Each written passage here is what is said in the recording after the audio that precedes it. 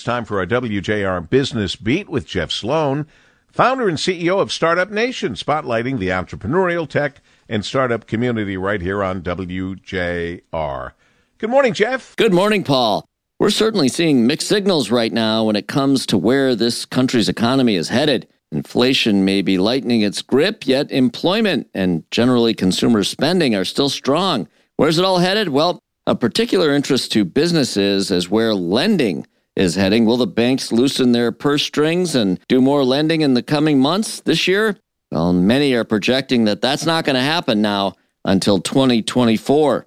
The Federal Reserve reported in a April 2023 survey that banks are expected to continue tightening lending standards across all loan categories through the rest of 2023.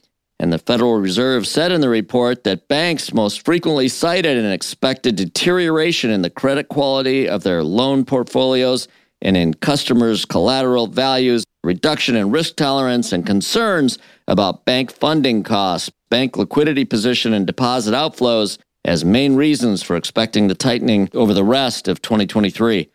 And of course, Paul, a lot of this belt tightening hits small businesses the hardest.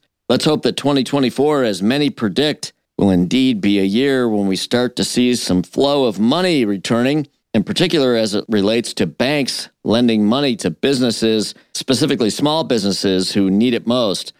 I'm Jeff Sloan, founder and CEO of StartupNation.com, and that's today's Business Beat on the great voice of the Great Lakes, WJR. This segment brought to you by Dell Technologies.